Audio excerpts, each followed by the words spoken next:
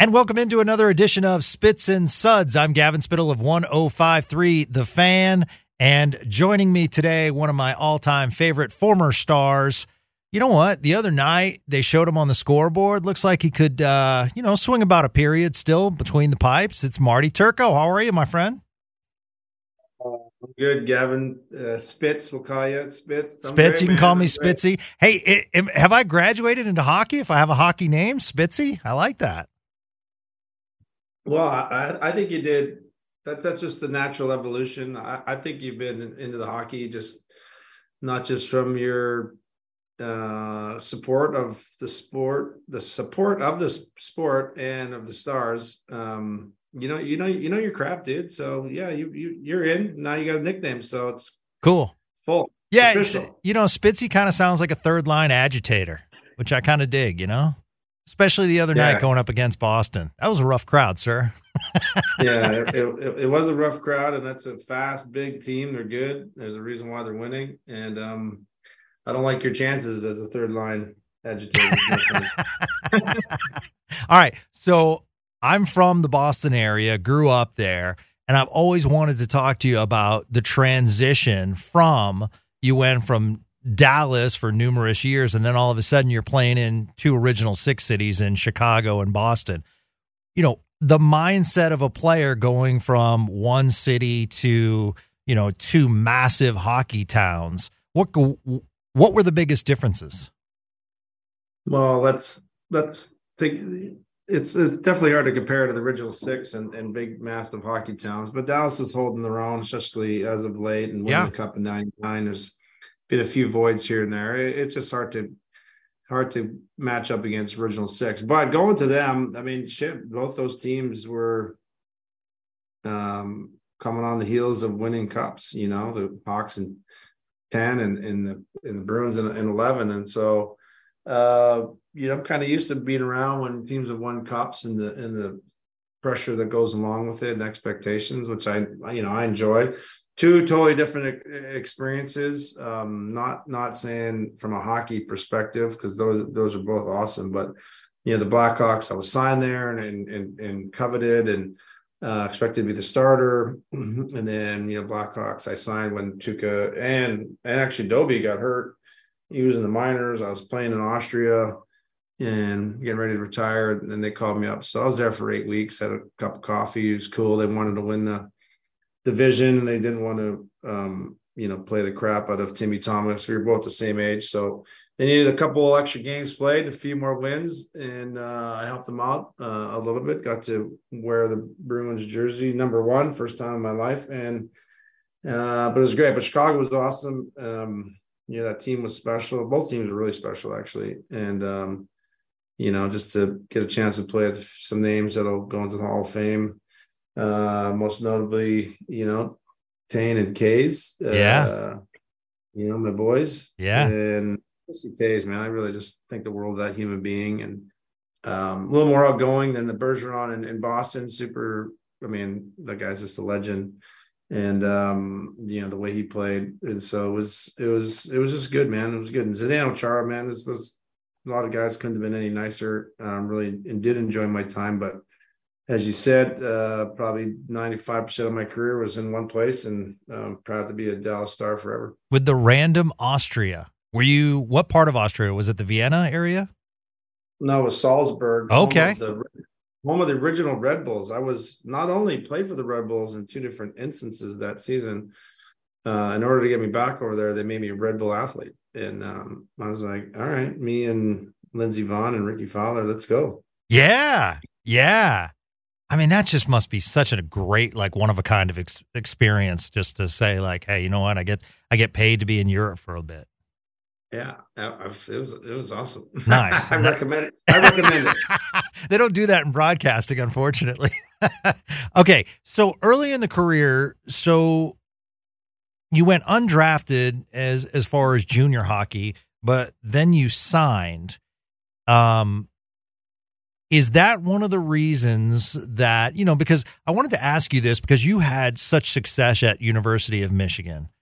And nowadays it seems as though there are two paths: junior hockey, straight up, like a Wyatt Johnston or junior hockey into the minors and try to make your way, get into the AHL, and then hopefully pop up to the NHL. But we're seeing a transition where a lot of kids are going the college route. They're, even if they're high draft picks, they're saying, you know what? Teams are saying, let's put you in college.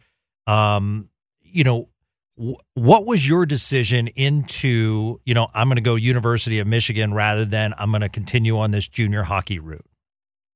Well, it's not very complicated, so I'll keep it between the lines here. I grew up watching junior hockey, NHL, and Wayne Gretzky rolled through town when I was 2-3 years old.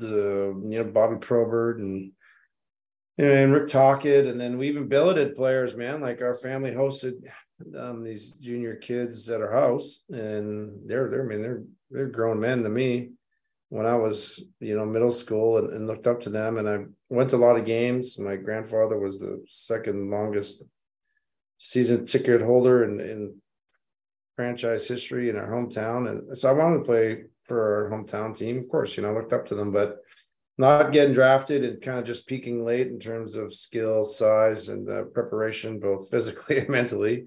When it came time, as my game was in order to play junior, I was a year ahead of, I'd missed my 17 year, like my draft year to the NHL.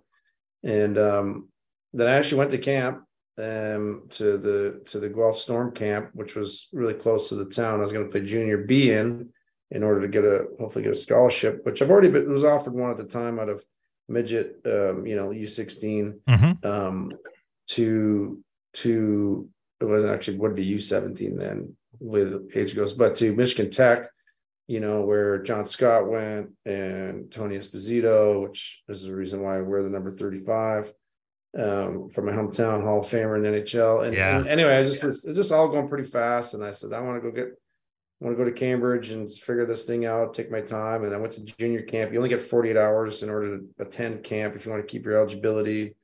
And this GM there, Mike something, I was just like, can I ask you a question? I practiced for 2 days, and he's like, yeah, what is it? I was like, so tell me what I'm doing here. He's like, if you want to be on the team, you can be on the team. We'd love to have you. There's a kid your age. You guys will battle for the job. He has it, and take it away from him. I'm like, all right, here's the deal.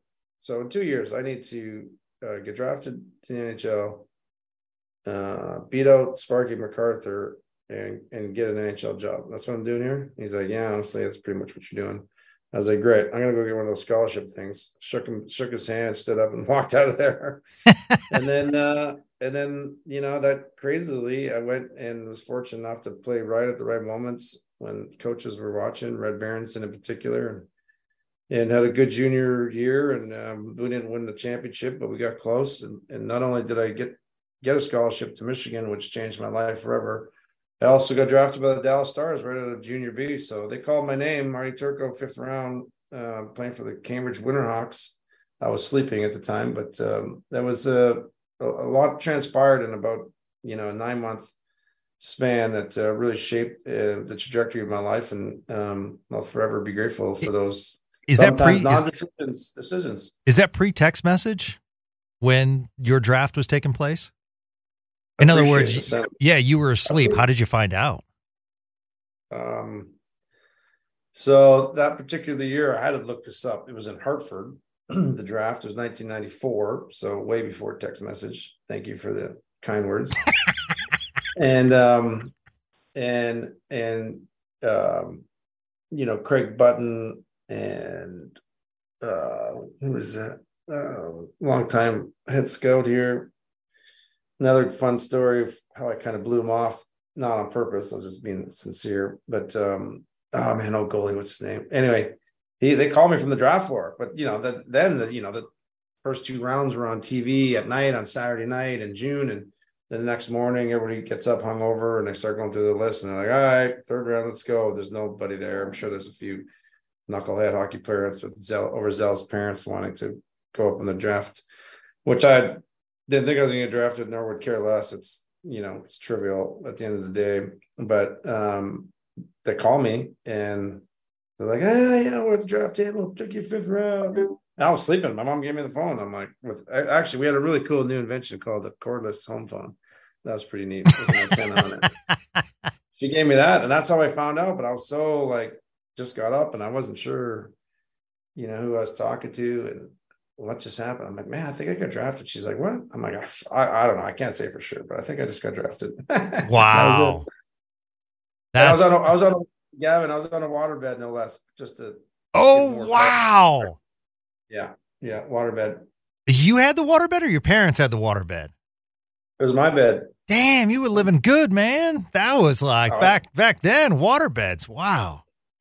yeah, my dad's, a great dude, kind of an idiot sometimes. And he filled that thing up so much. I mean, if Kelly, my then girlfriend, now wife, if she even was sitting on the bed, I jumped on it, I would launch her almost into the ceiling fan. It's hilarious. I don't know how we look back in history and think that was good for our backs.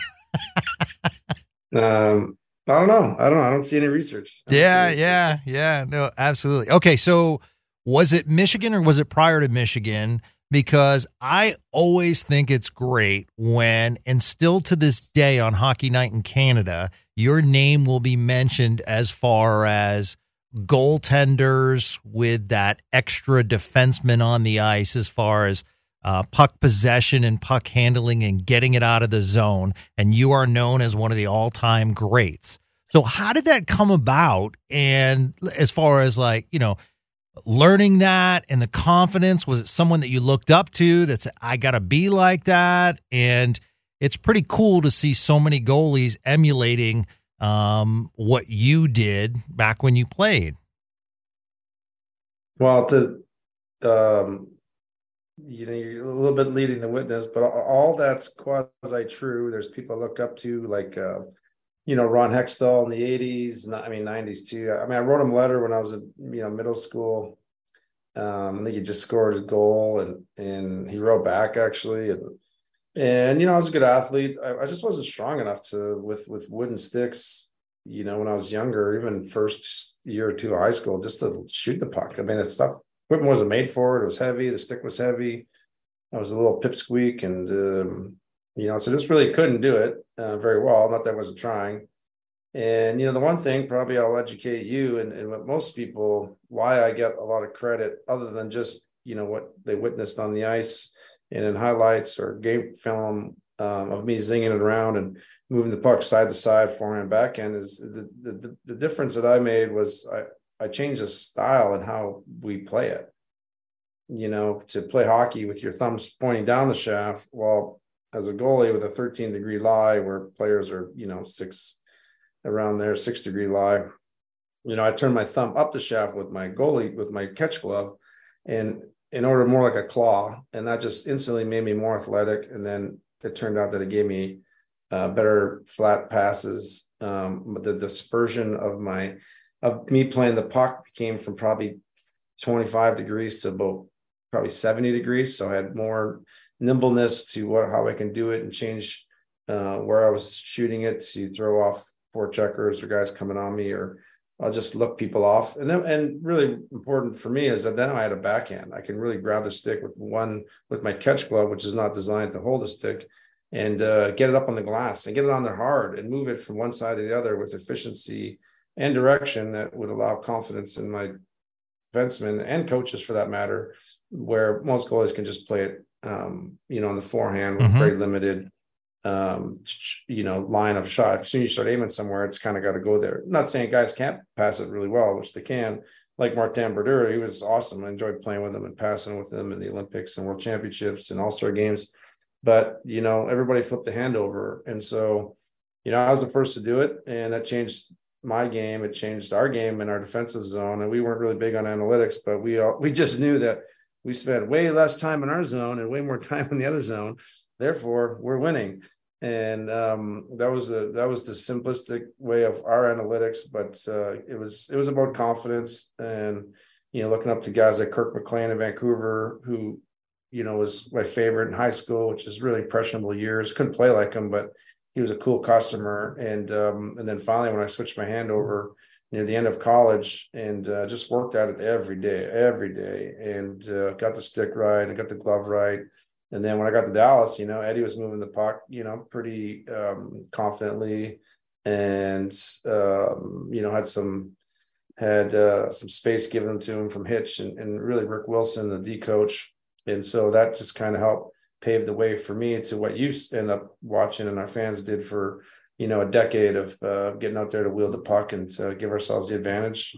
Usually on most nights, it wasn't without a gaff, here and there, but, we utilized it to our advantage, and it was really a lot to do with skating ability, which was my dad gave me when I was young, but turning the hand over to make a difference of how I played it. And I see every kid around the world pretty much plays the puck like I did, and kind of got like some paternal pride, every now and then I look at people and I might be sitting at home and someone makes a great play like that, and I'm just like, you're welcome. So does it become, as a guy who played numerous years in the NHL, does it become, when you hear that you're mentioned on Hockey Night in Canada? I've always wondered this with hockey players growing up in Canada. And for those that don't know, that would be the equivalent of Sunday Night Football, or, basically, Saturday night stops in Canada. People watch the Canadian teams. They have amazing programming. I get a lot of my intel from watching and then doing further research on that. I don't know why a lot of the information doesn't come south of the border to America, but their insight's amazing. And so when you're playing and you get the Hockey Night in Canada towel, does that bring the kid in you, or is it just like, is that one of those, hey, I have arrived moments, or is it just one of those things that you kind of get used to? I never got used to it because I didn't play in Canada in the playoffs enough. Played in Canada a lot, especially Vancouver, Calgary, Edmonton. And man, dude, I grew up watching it. Like, just what you're describing. It's not even like just playing Sunday Night Football. It's like being the only game on TV for Sunday. Yeah. Yeah. Almost like the Super Bowl every Saturday night. And growing up, there's only one game a week was on Saturday night. So, I got really, really fond memories of Saturday night as a kid with my dad, family home. Right. Having dinner and sitting down. And for me, it was a tea that we'd make at dinner and, had some sugar and some milk in it, and would sit there. And after the first, we'd go get it. It'd be cold, but it was still great. And Hostess chips, barbecue is my jam. So it was unbelievable to watch. Usually Toronto, but you get Montreal, and then the Western late game was awesome. As the older I got, that's why I could stay up and watch Vancouver a lot. And Kirk McLean was he's special. Was awesome in 1994. And so anyway, dude, Hockey Night Canada is something crazy. Like, it's really hard to fathom. Yeah. So you grew up watching how cool hockey is, Yeah, you grew up watching Don Cherry and, with his videotapes and then all of a sudden Don Cherry, when you're playing, calls you the smartest goalie in the NHL. That was pretty cool. He knows what he's talking about. Yeah, yeah. I'm pumping your skates right now, man, That's what I thought. Yeah, getting you back into it. It was really cool, dude. No, that's badass. And now you're just regurgitating Don Cherry. He's a Yeah, well, what I'm trying to do is like put it in perspective. I think one of the things, Marty, is that you're extremely fan friendly. You walk around, you run the Dallas Stars Foundation. You have a lot of things going on. But I think when you look at your, you should have won a Vezina. I look back at those days, and it's like we had a hell of a goalie here, and that kind of leads me to my next is we have a hell of a goalie here now in Jake Oettinger. Tell me what you see from a goalie's perspective when you watch Jake. Well, there's a few similarities from us. Like Kevin, he was around for a while, watched the cup run and was up and is back in the minors, and I kind of say he deserved his opportunity. When I left college, I was older, I was 23, and went to the minors for a couple of years. Game one for me wasn't until 25. So, a little bit of an age discrepancy in terms of when to get in the gig. But Jake, for being as as young, as big as he is, the kid's got talent, and you know,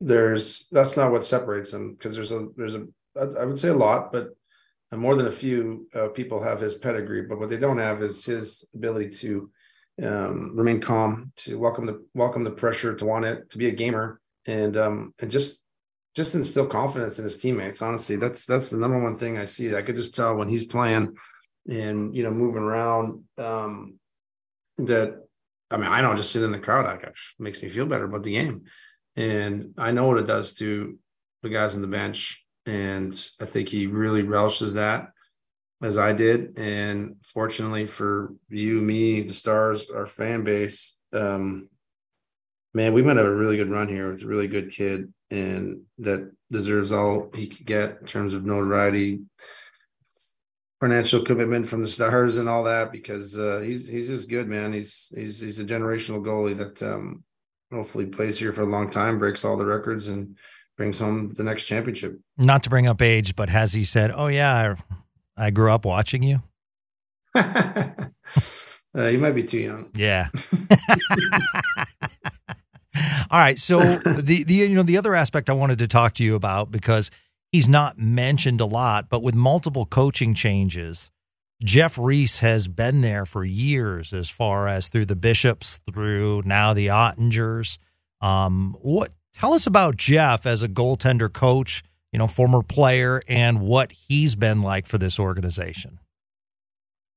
I mean, you're right. He's been a stalwart, and I think our run of goalies, I mean, now almost historically, in this organization, I feel like we just always had a goalie, and his run's been good. I wouldn't say the goalies are really to blame by any means, and from Kari and Bish, Bish he's really good goalie, and wish he was still playing. Actually, he's just so talented and a great puck mover.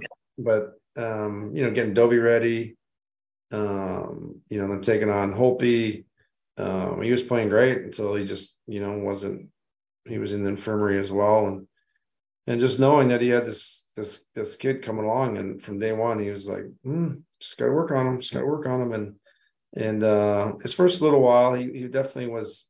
He wanted it so bad. You can tell that Jeff was working on him, but just to remain patient and just trust himself, because he's really has that talent. And man, it when it came quick, and it seems like it's here to stay. And there might have been a small lull already this season where he kind of reverted back after maybe an injury to, just being a little anxious and excited. But Jeff Reese has done a wonderful job with our goalies. I know when I talk to him, I feel calmer and a little more zen moment. He just has a good personality, and kind of let things roll off the back, just like most goalies do. So I think him and Jake work really, really well together, and Wedgie too. It's not hard to like Jeff and the work and all the stuff he does it, and feel good about your game coming to the rink, whether you need a little help or you're riding high and just got to keep riding that wave. He's a good dude for us to have. So now, post career, we go into Kingsville Brewery and the deliciousness known as Kingsville. How does a guy who played net and retired want to get involved in the beer industry? Because especially the craft beer industry, because when you got into it, highly competitive, shelf space is a premium. How did that come about? Well, were you taking questions? Because that sounds like my wife asking that question. Yeah, no, I totally like what the F are you doing? Yeah, we got a good life here. We're good. We're good. All right, you paraphrased. I appreciate that. Well, to be honest, I didn't know much. Right? It was born out of my cousin making me a beer, saying, "Hey, maybe we can do this. We can start local." And now we have aspirations of being not just in two countries, but be national. But when you bring up the competition part of it, that's the part I enjoy. Camaraderie, team-like atmosphere, love it. Building a brand, I know nothing, right? I'm a quick learner. I like to work. I obviously like to take chances based on just how I played the puck and played my game. So there's a lot of similarities involved with, but we talk about shelf space and the competitive market for premium brands. I'm like, listen, if we have a good product, we'll figure out ways to survive. Of course, money and good partners, which we do have, very fortunate to have, good people in our corner that believe in us. But they believe in, that they tell me anyways, they say, hey, they believe in people, and a good story and great packaging and really good juice. Our brewmaster really does make good beer. I know you've had it. And No, it's good. It's one thing just to say it, but we might have the best starting lineup in North America for the 5 beers that we do have on the shelves. And so it's been fun, man. I'm a dreamer, and I like working with great people. Like I said, I'll never know as much as a lot of people in this industry, and don't pretend to. So I look at bringing good people along for the ride, and listening and learning. And so not much different than when I got here, man. I turned pro, and I'm like, just won a national championship in college hockey, had more wins than anybody, and was feeling pretty darn good about my game. But rolling into camp, and I got future Hall of Famer and Ed Belfour, and goes and wins a cup that year. Then you got Roman Turek. I've never seen any goalie like this guy. Nobody could score on him. He's played some of the best games ever as a Dallas Star goalie. Guy was legendary. And Manny Fernandez was here too. Mm-hmm. I was like, I'm like, who's this guy? This guy looks like a goalie I would build from a computer. This guy is just the way he moved, the way his size, the way he stood, the way he held his gloves. And I was like, man, what am I going to do? I'm like, I'm not ready for this crap. And Mike Bales too. He was my partner in the minors. He was a Buckeye. He had 35 when I got here. He reluctantly gave it to me after our first year. And thank goodness, because I wouldn't have Turk with 35s at Love Field if it wasn't for him. Yeah. And so anyway, it was a great ride, and to do something with my cousin and be a family type business, which we're slowly growing out of that. It's super fun. And so beers are medium. I mean, a lot of great people. Doesn't come without its challenges and its headaches. And I had to quickly learn I can't Jersey people at the grocery store to take my beers off the shelves. So got to do it a different way. So it's been a good learning curve, and proud to say we're getting ready to really expand and do some wonderful things in this marketplace, and hopefully to other markets soon thereafter. So Moro's a fan of the product too? Moro drinks it. I like it. Moro's a fan of a lot of products. But, hey man, he deserves it. He deserves it. That cup run you guys made, that was a good group of guys with Robida and you and Moro, and it was that was a special time. And we were good, man. We were good. Yeah, no, I'd be remiss if I didn't say and listen, I'm not blowing smoke. The greatest goalie exchange I've ever seen was you against Nabokov in that amazing OT playoff thriller where it didn't matter that it was 1:30 in the morning. The fact was we were going to go, and there was a part of me that didn't want it to end. I know you wanted it to end, but I was like, my God, this is amazing, to the fact that I think you both made a save where it had to be reviewed because it might have been goals because your glove, just the speed of the puck going, your glove almost passed the line, but you couldn't see the puck. And I remember those moments, and I'm like, God, how fast was that reaction that it's almost going to be a goal based on the glove, not the puck.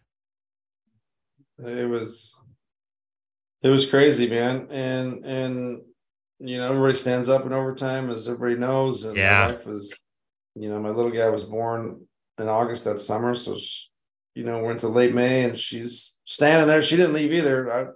I was feeling better than she was. And I was ready to do it all night, man. We worked our butts off. I was in great shape. I was looking for those moments, and you never know when a 4 overtime game is going to come. And I already played in one the year before, and I played in a 5 overtimer and lost both of those.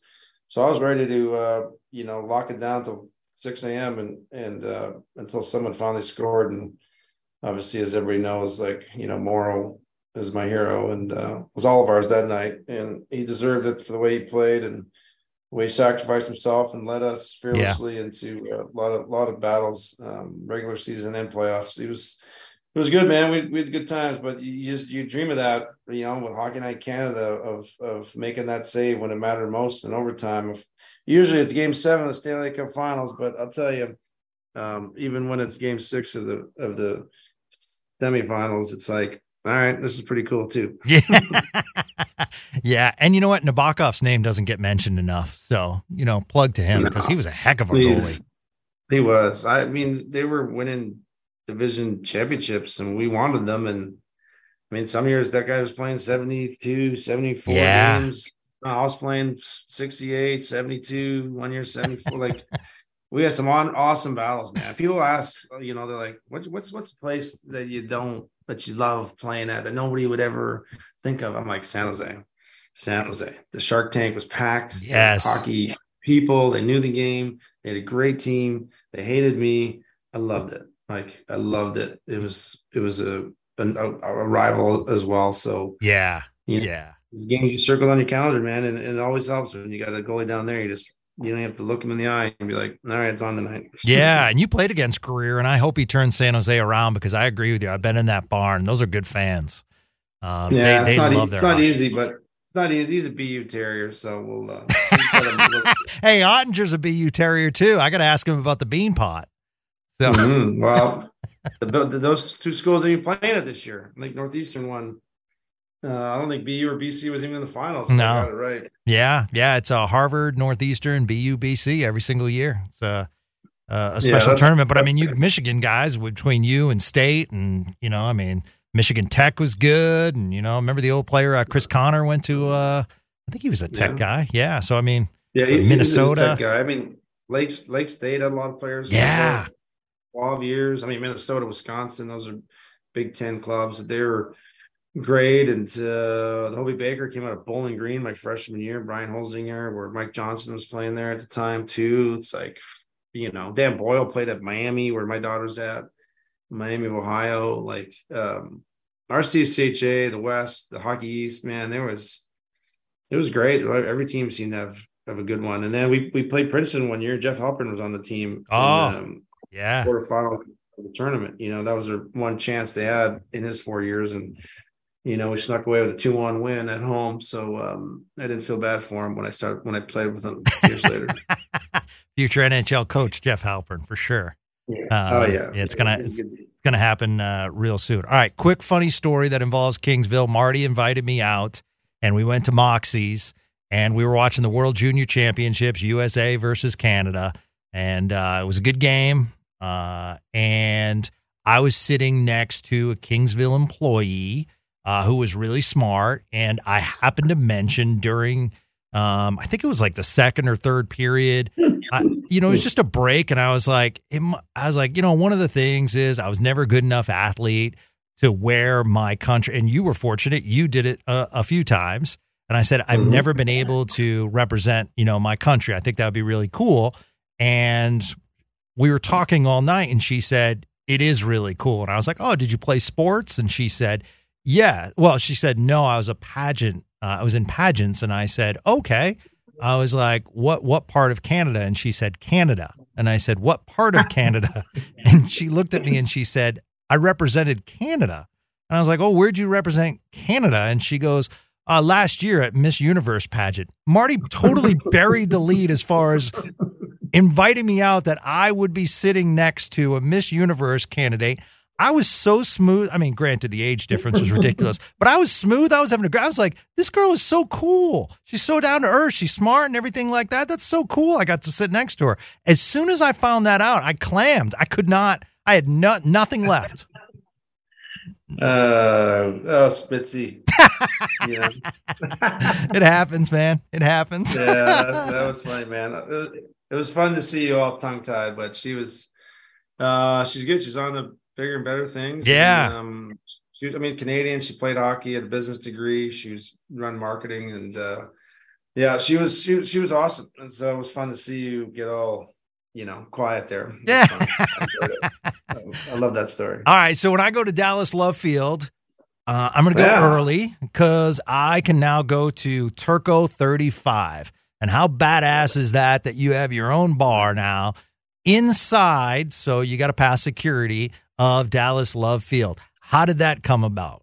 Yeah, I never wanted to pretend I didn't have an ego. I mean, I can't play in the National League without one. As a goalie, I had one, right? And whether good or bad, but kind of thought it was gone. And until we opened Turco 35 at Love Field, and darn right, I'm like, man, that feels good. It's neat. And, it's my family name. It's the number I wore, and it's here. So very fortunate to have good partners that have been in the business for 25 years that do stuff at airports all across the country. And they asked me if this is something I was interested in. Of course, I'm like, yeah, not just because of my resurrected ego, but for the brewery and it was just neat. And for hockey too. We don't have much presence in the airports, and so we're working on all that for our hockey club. Myself, our brands, but more importantly, just have a really good place for people to hang out.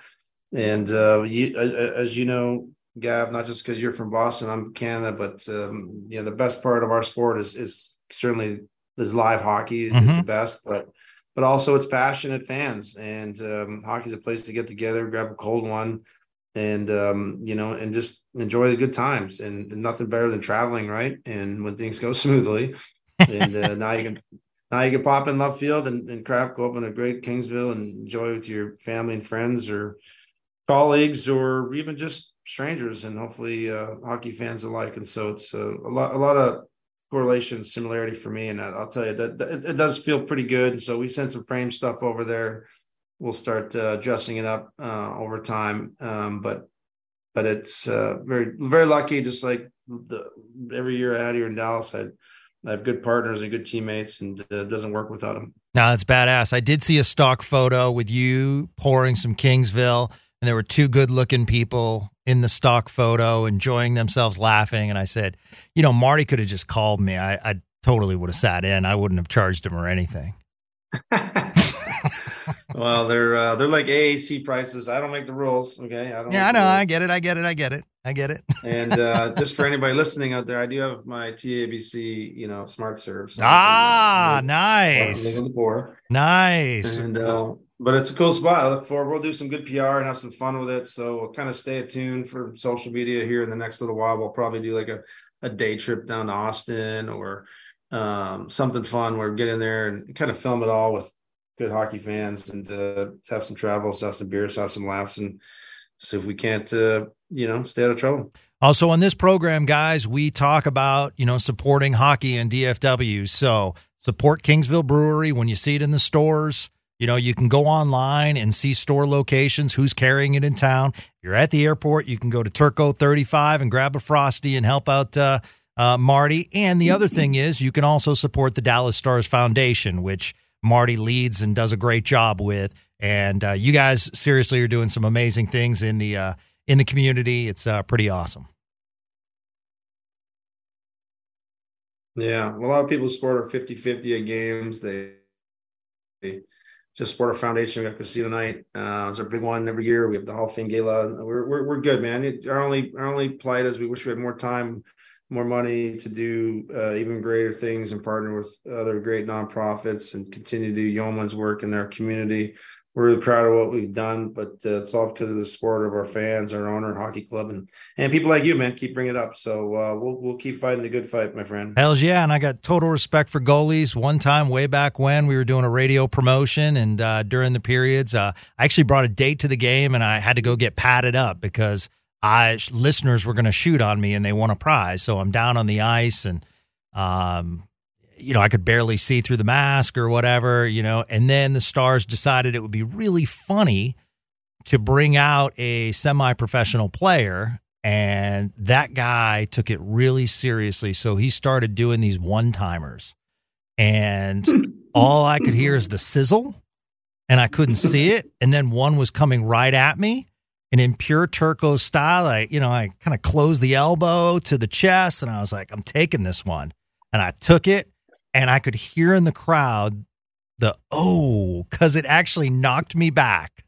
And I took off the padding and there was one of my proudest black and blue bruises I've had. So respect, sir, respect. I know those bruises are gone away, but I'm sure the memories still last. So kudos and thank you. And continued success. And I'm so glad that you joined us on Spits and Suds today. Once again, support Turco 35, support Kingsville Brewery. And if you see Marty around the AAC, be sure to say hi.